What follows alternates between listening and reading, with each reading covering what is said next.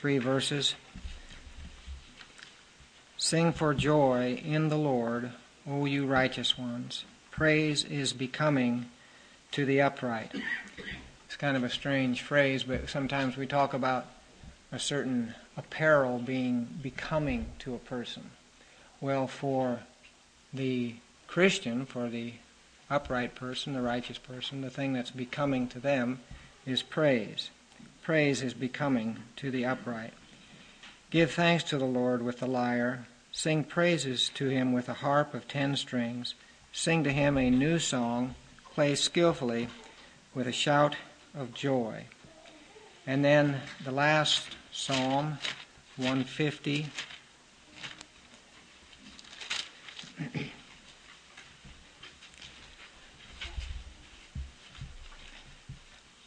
Praise to the Lord. Praise God in his sanctuary. Praise him in his mighty expanse.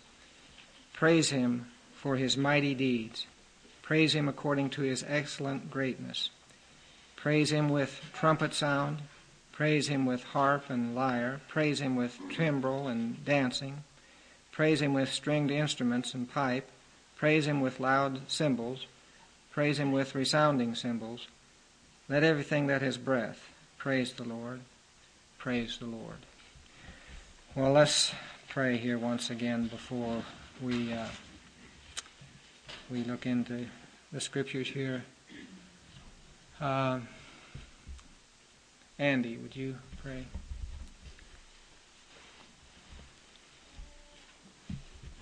Father, we come before you today, Lord, and we just simply ask, Father, that you would open up our hearts and minds to your Scripture today. Lord, that you would just strengthen our hearts and help us to praise you as we ought to, Lord. Would you clear the air, and would you anoint Dick this evening, Father, with a message from you. Lord, help us to receive this word and to apply it to our lives. Yes. Amen. Well, last time we did begin, at least in a very superficial way, to begin to examine this area of music, what the Scripture has to say about music. My purpose in doing that is to encourage greater use of the various musical gifts and talents that God has blessed us with here in this group. And I don't want people to think, though, that if you don't feel like you're particularly blessed musically, that this isn't for you, because as the Psalm says here in 150, let everything that has breath praise the Lord. So that pretty much covers us all. Last time we zeroed in on the origin of music. Why does music exist in the first place? And of course the answer has to do with the fact that we're musical because God is musical. We're made in God's image, and part of that image has to do with this area of music. We are endowed by the master musician with the ability to create and appreciate music.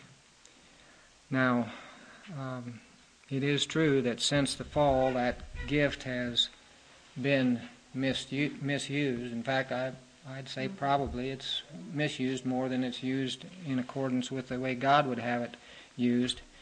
But nevertheless, it is a gift from God, and it is a characteristic of God. So anyway, we began to look at that last time. And we want to look this evening at scriptural ways music is used. In other words, ways that we can use music that are in accord with God's character and God's will for this gift that He's given us. But before we look at that, let me just remind you of a few of the things we mentioned last week, because there's some here that weren't here last week. First of all, we said that music exists outside the realm of the human race. Even if there weren't any human beings, there'd still be music. And we said that one of the ways that we see that is even on the subhuman level. Birds sing. The babbling brook, the breeze in the trees, the wind in the mountains, the whippoorwill in the field are all in one way or another praising God. And we see that throughout the Scriptures. We looked at a number of Scriptures last time that talk about that type of music. Part of what we're trying to do is expand our horizons of what music really is, and some of that has to do with just realizing that there's more music going on around us than what we realize sometimes. We talked about the music of the spheres last time. That's a little phrase that came by way of the Pythagoreans, who were Greek philosophers and mathematicians. And they wrote about the music of the spheres. And what they were talking about is they didn't realize what they were saying, but it's really a testimony of how God has orchestrated the universe. Now, they were not Christians or Jewish. They were simply Greek philosophers, and yet they noticed something about the universe. Actually, even though they weren't working from a Judeo-Christian worldview, they understood the mathematical basis of musical harmony. They saw a celestial harmony all around them. And I think they would have agreed with a man by the name of Thomas Carlyle, who wrote centuries later, but he said this, and this I'm sure is some of what they were saying. See deep enough and you see musically. The heart of nature being everywhere music, if you can only reach it. So,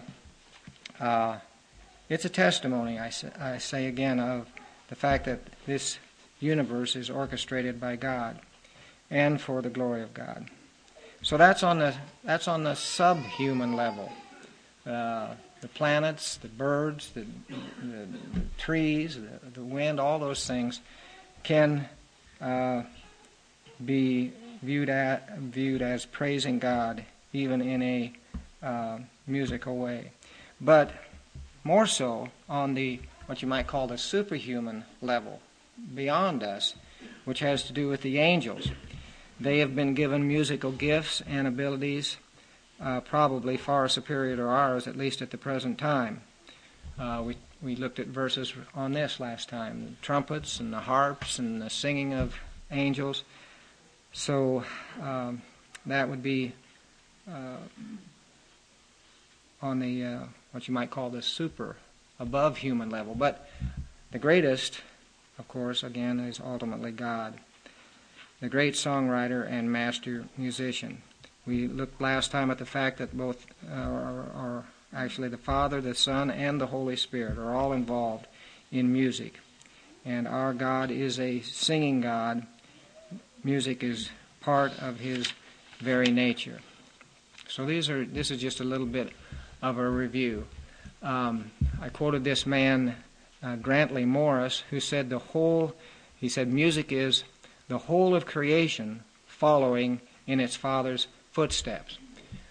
In other words, there's music all around on our level, subhuman level, superhuman level. It's the whole of creation following in the Father's footsteps.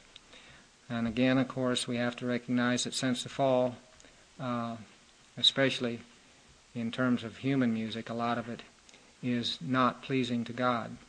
But nevertheless, it is a gift from God. So what I want to do then is look at some of the accounts given to us in the Scriptures for the right use of music. That's what we're doing tonight. Looking into the Scriptures for accounts that tell us of the right use of music. And again, I would say, just to give credit here, that a number of these thoughts are from this writer, Grantley Morris. So, scriptural ways to use music. And again, I would say hopefully this will expand our musical horizons a bit. So I think maybe we have too limited a view of how music can be used in terms of what's presented to us in the Scripture. Now, the first way is the most important, and it's usually the one that we think of when we think of the scriptural use of music. And that has to do with worship directed to God. I mean, this would be the thing, as far as a Christian's concerned, should be the first thing that comes to our mind. Worship directed to God. Psalm 104. Some of these I'll have you look up. Some of them I'll just read the verse to you. Psalm 104:33. I will sing unto the Lord as long as I live. I will sing praise to my God while I have my being. So singing to the Lord it's worship. It's he says, as long as I have any breath in me, this is what I'm going to do. Worship God. And he specifically says, I will sing unto the Lord as long as I live. Let's look this one up. Psalm 47:6. Psalm 47 and verse 6. The psalmist really emphasizes his point in this verse. Psalm 47, verse 6. Sing praises to God, sing praises to our King, sing praises. For God is the King of all the earth, sing praises with a skillful psalm. So what's he want you to do? That's not hard to figure out, is it? Sing praises. Worship God with a skillful song, he says. Sing praises with a skillful song. Again, we recognize that music's ultimate function, like that of the reason for all of creation, is to glorify the sovereign Creator. And that's what he says here. For God is the King of all the earth. Sing praises with a skillful psalm.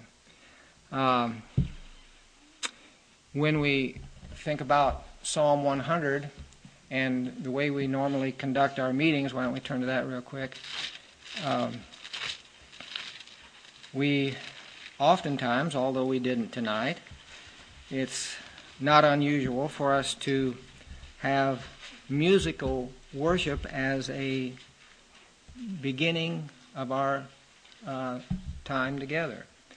And I think that is consistent with Psalm 100, where the psalmist says, come before his presence with singing, enter into his gates with thanksgiving, and into his courts with praise. Now, I think we need to be careful here, and it's easy to fall into this trap, and that is that the singing is a preliminary. It's like this is what we do first. We get that out of the way, and then we can do other things. It's first because it's so important. It's not first because it's just preliminary, something you can take or leave. It's vitally important, and that's what he's saying here in Psalm 100. Enter his gates with thanksgiving and his courts with praise. So, that's the first point. Worship directed toward God is one of the primary ways of using music. Maybe the great way. But there are a number of others. Next, I would like to have you consider the fact that it is used to express a prayer. Music is used to express prayer. Psalm 42:8, in the night his song shall be with me, my prayer unto the God of my life. So he says, his song will be with me, and it'll be my prayer to the God of my life. Psalm 42:8. So there is this use of music as a means of prayer. Actually, if you go through the hymnal, you see that a lot of our hymns are prayers. They're prayers put to music. And, of course, that's what a lot of the Psalms are, too. The book of Psalms is not only a scriptural hymn book, it's a prayer book.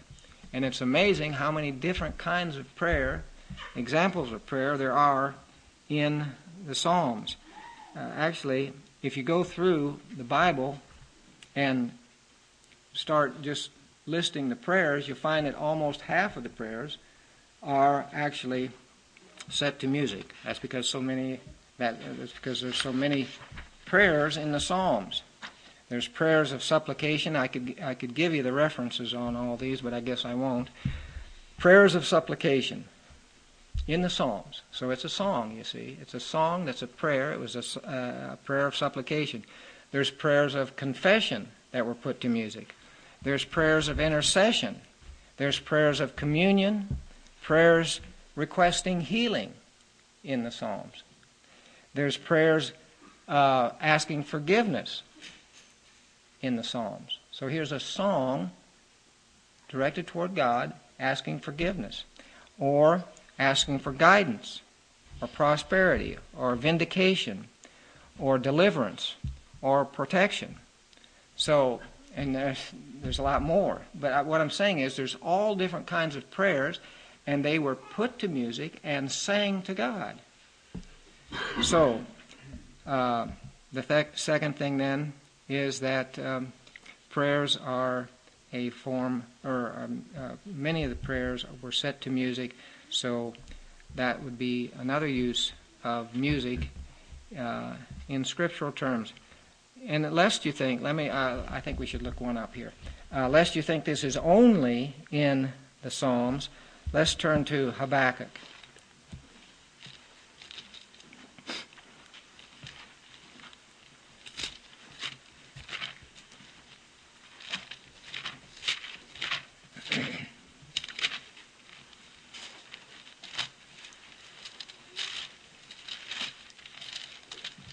Little book of Habakkuk, towards the end of the Old Testament.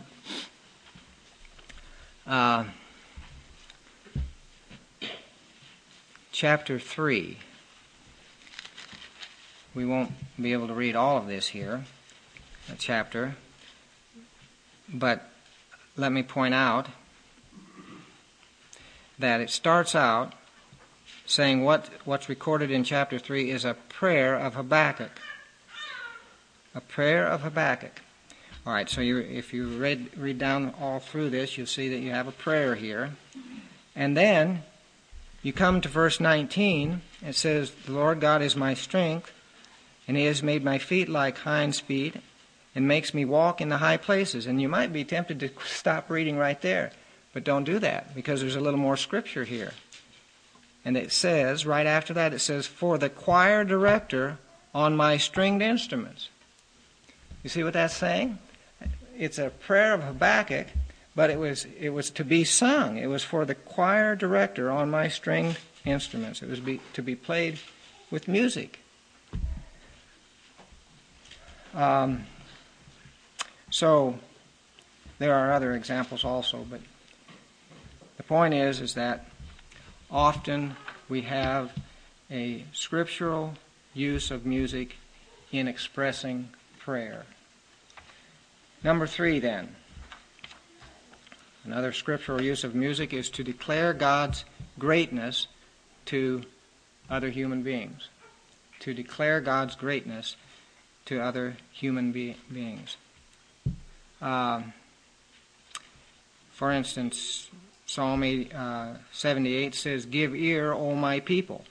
So here's a psalm, and it's directed towards God's people. Give ear, O my people. Let's see, Psalm 46, verse 8, come behold the works of the Lord. So it's directed towards people, and it's inviting them to come behold the works of the Lord. In other words, it's talking about the great works of God. Psalm 108, verse 3, I will sing unto you among the nations.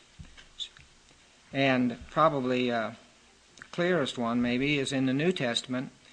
We're talking about declaring God's greatness to fellow human beings.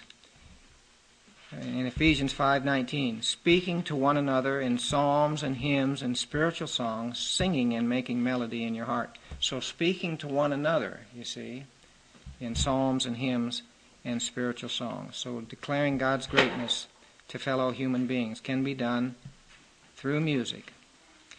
Now one that's quite similar to that, this would be number 4. Music is used scripturally as an aid to the worship of others. In other words, to help others worship God. Music is used that way. Oh, magnify the Lord with me, and let us exalt his name together. It's a desire that the psalmist had, that others would magnify God and worship God, and he does that in song. He invites them, oh, magnify the Lord with me, and let us exalt his name together. So, an aid to the worship that others might worship God. Let's turn to 2 Chronicles chapter 29.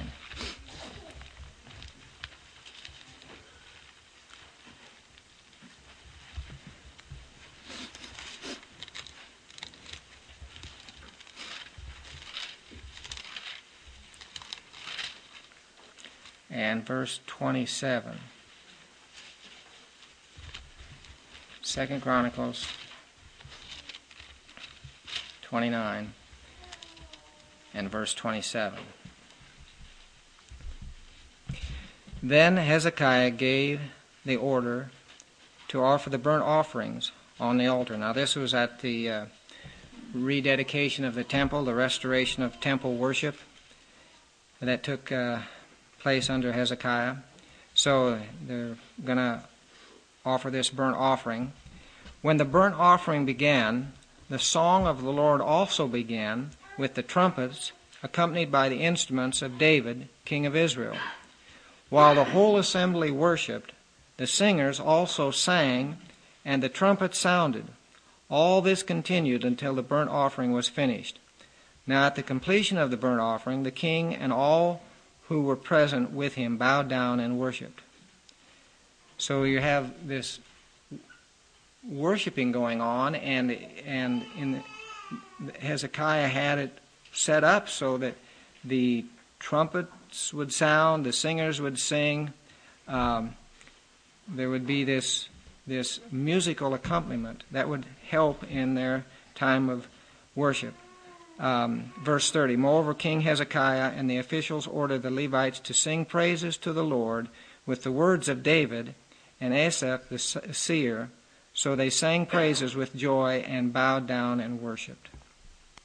So it is an aid. Music is an aid to help people worship God. Other people worship God.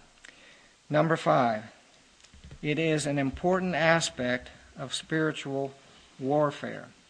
There is in the Scriptures a strong link between music and warfare. Now, even the world has recognized that in terms of most of your military, military groups throughout world history have had music associated with them. Your military bands. Well, God had that also. For instance, you have a number of places in the Scriptures where trumpets are blown in relationship to warfare. You have it with Joshua in Joshua chapter 6. You have Gideon there in Judges chapter 7. And one verse that I thought we could look up would be in 1 Chronicles chapter 25. 1 Chronicles chapter 25. Now remember, we're talking about music related to spiritual warfare here. This is an interesting verse I don't know exactly what to make of it, but I know it fits in this area that we're talking about. 1 Chronicles chapter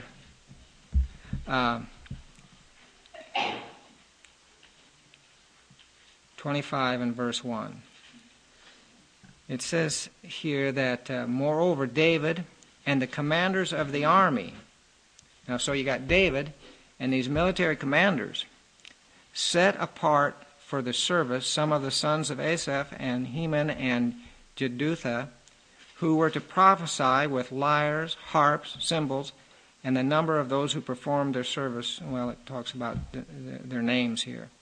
But the point is that it was David and the military commanders that set these people apart for this musical service. I think that's significant. These military commanders seem to have a particular interest in the appointment of musicians. It says in verse 7 there, and their number who were trained in singing to the Lord with their relatives, all who were skillful, was 288. So they had 288 of these musicians that were part of, I would say they were set up by the army commanders. So we know there's some relationship between music and warfare here.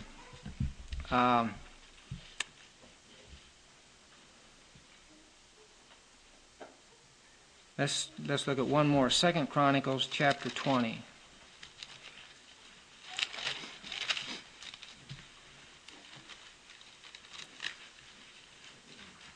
2 Chronicles chapter 20 and verse 21.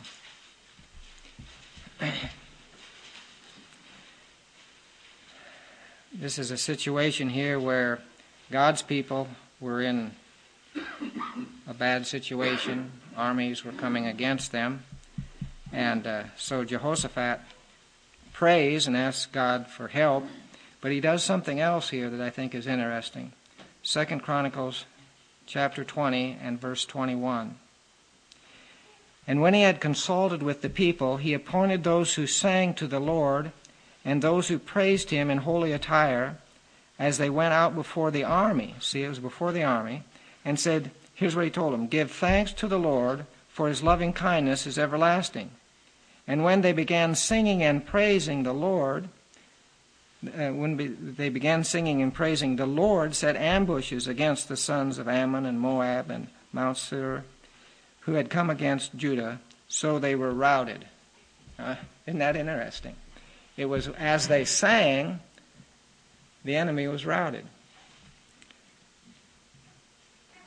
When they began singing and praising, the Lord set ambushes against the enemies there. So, again, music can be an important aspect in spiritual warfare. I think as you read through various books in church history, you'll find examples of people who will testify that as they were praising God and worshiping God and singing, often there was deliverance for them in difficult situations. It's not that the song does anything or the music does anything, but it's trust in God and the power of Christ's name as we lift up our hearts to him. One person kind of explained it this way. He said that God inhabits the praises of his people, and where there is true worship, God is present, and if God's present, you can be sure the devil's going to flee. It's like darkness and light can't mix, can't dwell together. So where there's true worship, there can be deliverances for God's people. So that was number 5, music related to spiritual warfare. Number 6, music can be to edify yourself. To edify yourself. Now, by that I mean often the psalmist sang to himself. He wasn't singing in a group, and trying to, worship God corporately. It was just the psalmist himself. And, let's see. Let's look at a couple examples of that. Psalm 42:5. Probably know these verses, but you've got to remember these are the Psalms. This was done musically. When we read these Psalms, Psalm 42:5. Why are you in despair, O my soul, and why have you become distressed within me? Hope in God, for I shall again praise Him for the help of His presence. That was sung. That was a song, part of a song anyway, that was sung. And you see the same thing in verse 11. Why are you in despair, O my soul? Why have you come distressed within me? Hope in God. You see the same thing in the next psalm, Psalm 43, verse 5. Why are you in despair, O my soul? And why are you disturbed within me? Hope in God, for I shall again praise Him. So, we're not talking about some kind of escapism here, but we are talking about being edified as you lift your praises up to God. He's speaking to himself here. Why are you in despair, O my soul?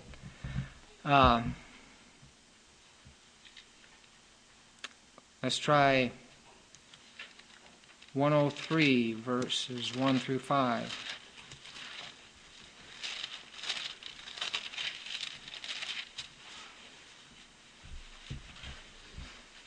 Here's David. He's just singing. He got out his harp or whatever he was using at the time. And he says this, Bless the Lord, O my soul, and all that is within me, bless His holy name. Bless the Lord, O my soul, and forget none of His benefits, who pardons all your iniquities, who heals all your diseases, who redeems your life from the pit, who crowns you with loving kindness and compassion. Well, it goes on like that. But the point is, he's edifying himself by lifting up his praises to God. Bless the Lord, O my soul. 146, verses 1 and 2.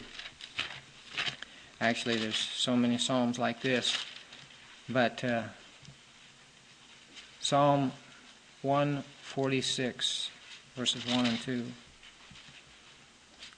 Praise the Lord, O my soul. I will praise the Lord while I live. I will sing praises to my God while I have my being. So again, it's a form of lifting up our souls to God personally. And it can bring edification to yourself. Number 7, it can also edify others. Again, you have verses like, "Oh, magnify the Lord with me, and let us exalt His name together." That's a call, you see, to worship God. And maybe a clear example of what we're talking about here in terms of edifying others is in the New Testament, 1 Corinthians 14:26. Whenever you come together, each one of you has a song or a teaching or a tongue or a revelation or an interpretation. Let all be done for edification. So one of those things that can be done for edification, that is for edifying one another, is the first thing he mentioned. Each one of you has a song. So it can edify others. It can also teach others. This would be number 8. Music in the Scriptures was used as a teaching tool. The psalmist says, "Give ear, O my people, to my teaching." That's in Psalm 78:1. So he's saying, I'm going to teach you, and I'm going to do it by way of a song. "Give ear, O my people, to my teaching." And Psalm 34:11, "I will teach you the fear of the Lord." And that was done in a psalm, you see. Here's one, let's turn to, just so we'll turn to one here, Psalm 49.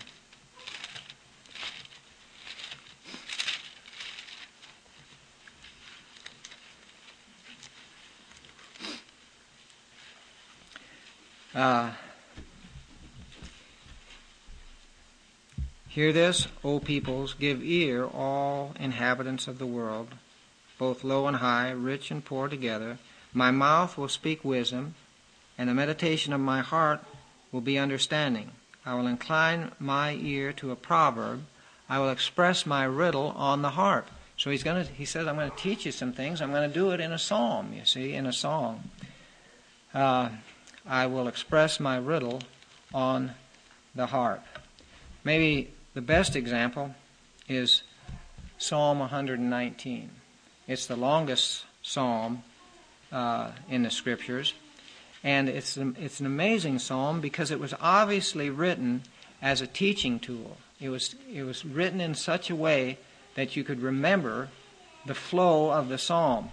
Why do I say that? Well, it's because Psalm 119, the whole psalm is an acrostic, which means in the case of Psalm 119, there were 22 stanzas of 8 verses each, and they were in the order of the Hebrew alphabet. So they were in the perfect order of the Hebrew alphabet, but the more amazing thing is that each of the 8 verses in those stanzas, each of the 8 verses within a stanza began with the same letter.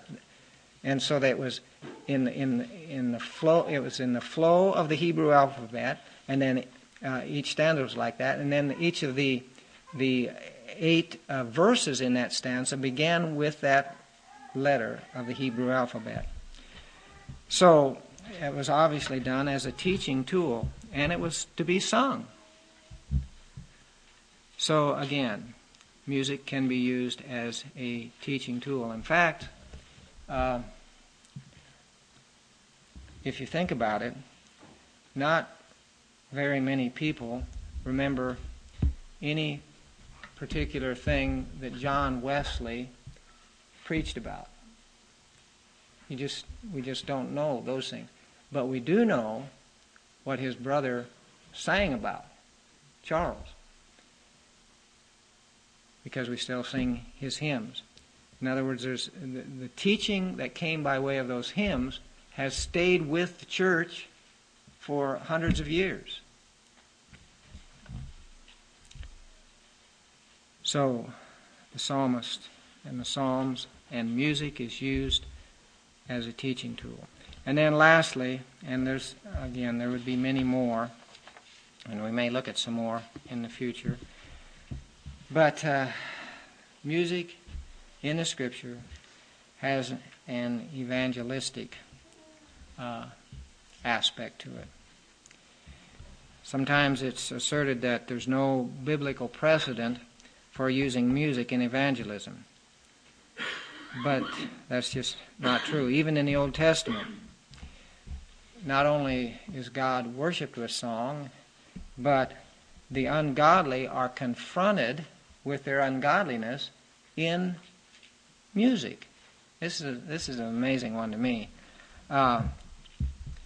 Some of the Psalms are addressed not just to Israel or not just to God, but to all the inhabitants of the world. For instance, Psalm 49, we just read, hear this, all peoples, give ear, all inhabitants of the world.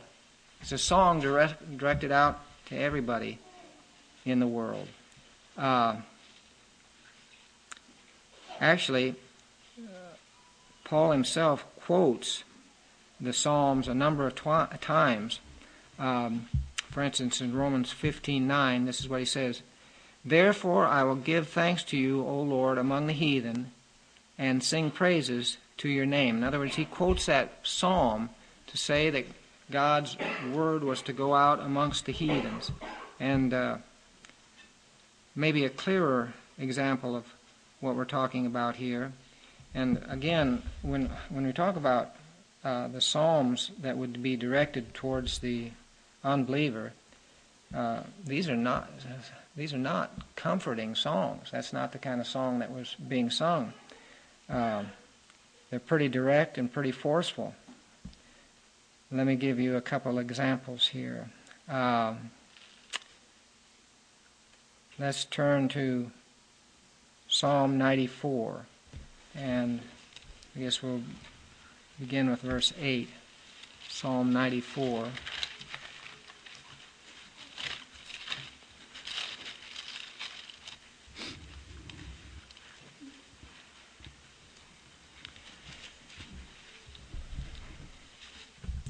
Pay heed, you senseless among the people. And when will you understand, stupid ones? Now, we just don't sing many songs like this today. Nevertheless, he who planted the ear, does he not hear? He who formed the eye, does he not see? He who chastens the nations, will he not rebuke? Even he who teaches man knowledge. So, pretty straightforward rebuke there. Psalm 52, verse 1.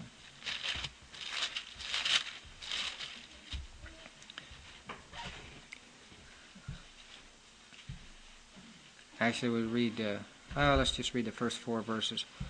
Why do you boast in evil, O mighty man? The loving kindness of God endures all day long. Your tongue devises destruction, like a sharp razor, O worker of deceit. You love evil more than good, falsehood more than speaking what is right. You love all words that devour, O deceitful tongue. But God will break you down forever. Pretty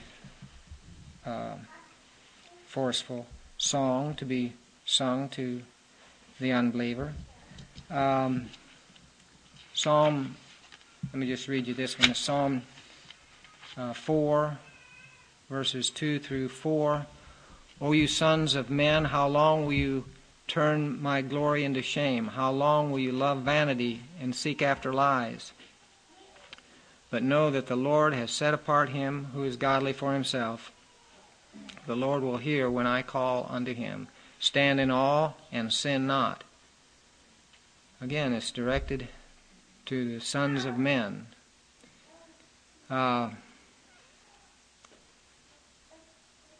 Here's one that sounds like, to me, like God's telling us to use music to evangelize the world. This would be Psalm 96. Sing to the Lord, bless his name, tell of his salvation from day to day, declare his glory among the nations, his wonders among all people. Say among the nations that the Lord reigns. But again, that was a psalm. It was sung. And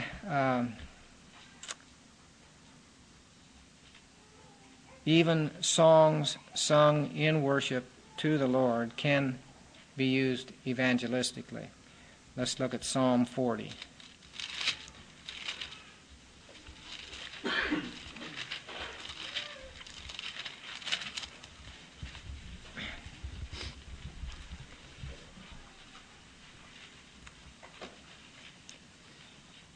Verse 3. And he put a new song in my mouth, a song of praise to our God. Many will see and fear and will trust in the Lord. So even in the midst of God's people worshiping God, God can use that in an evangelistic manner. Many will see and fear and will trust in the Lord.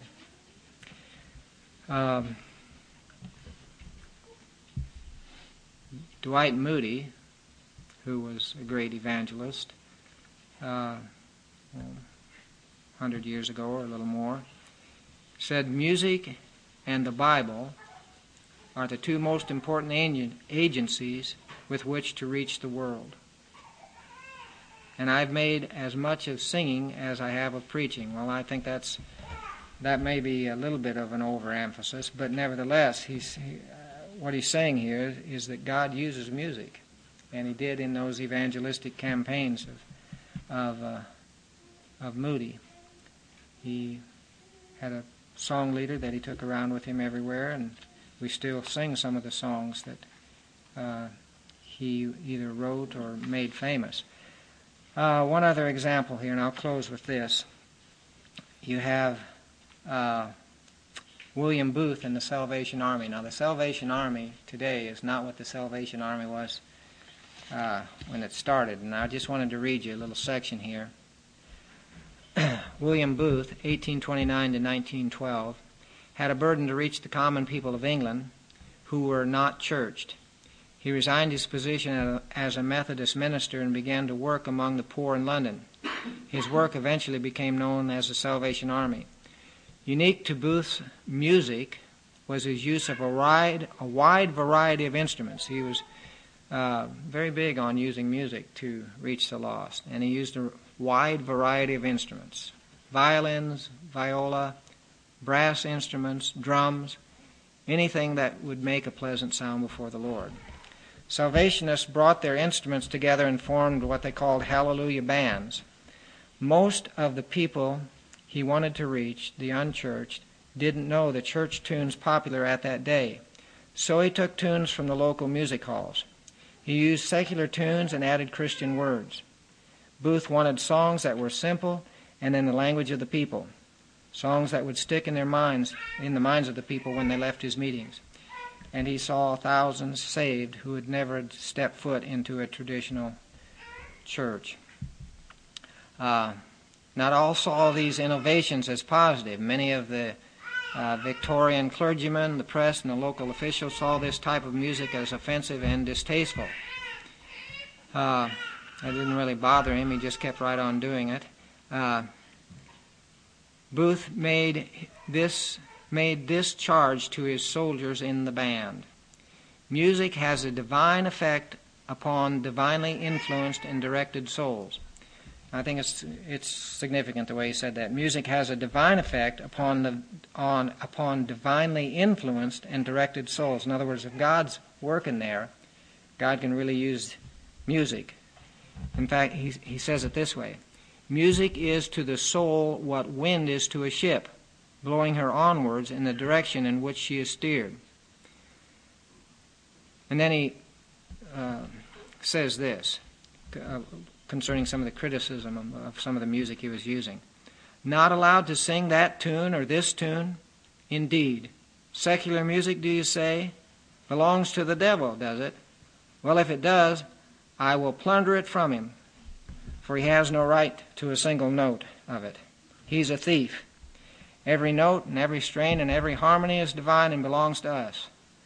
So now and for all time, consecrate your voices and your instruments. Bring out your harps and organs and flutes and violins and pianos and drums and everything else that can make melody. Offer them to God and use them to make all hearts about you merry before the Lord. So the relationship here then, what we're talking about, is just using music in terms of reaching people. It's been done throughout church history, and there are scriptural reasons for doing that.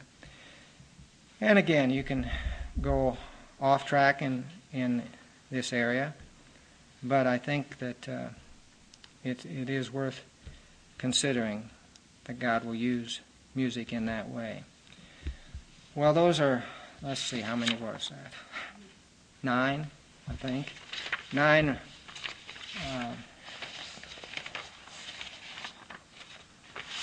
Yeah, 9 ways that music can be used scripturally, and all of these, if you think about it, they all are for the glory of God. Different aspects of glorifying God musically. Well, next time we'll probably look at some more of those, and then I think maybe I'll try to give some examples of the ungodly use of music.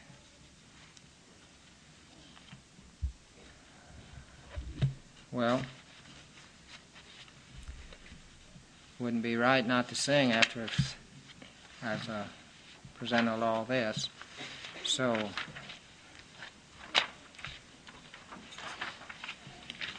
let's have... Is Jill here tonight, Wes? Okay. John, you want to come up?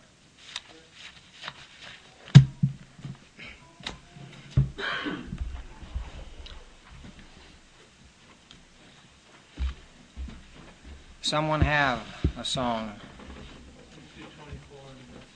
224 in the praise book.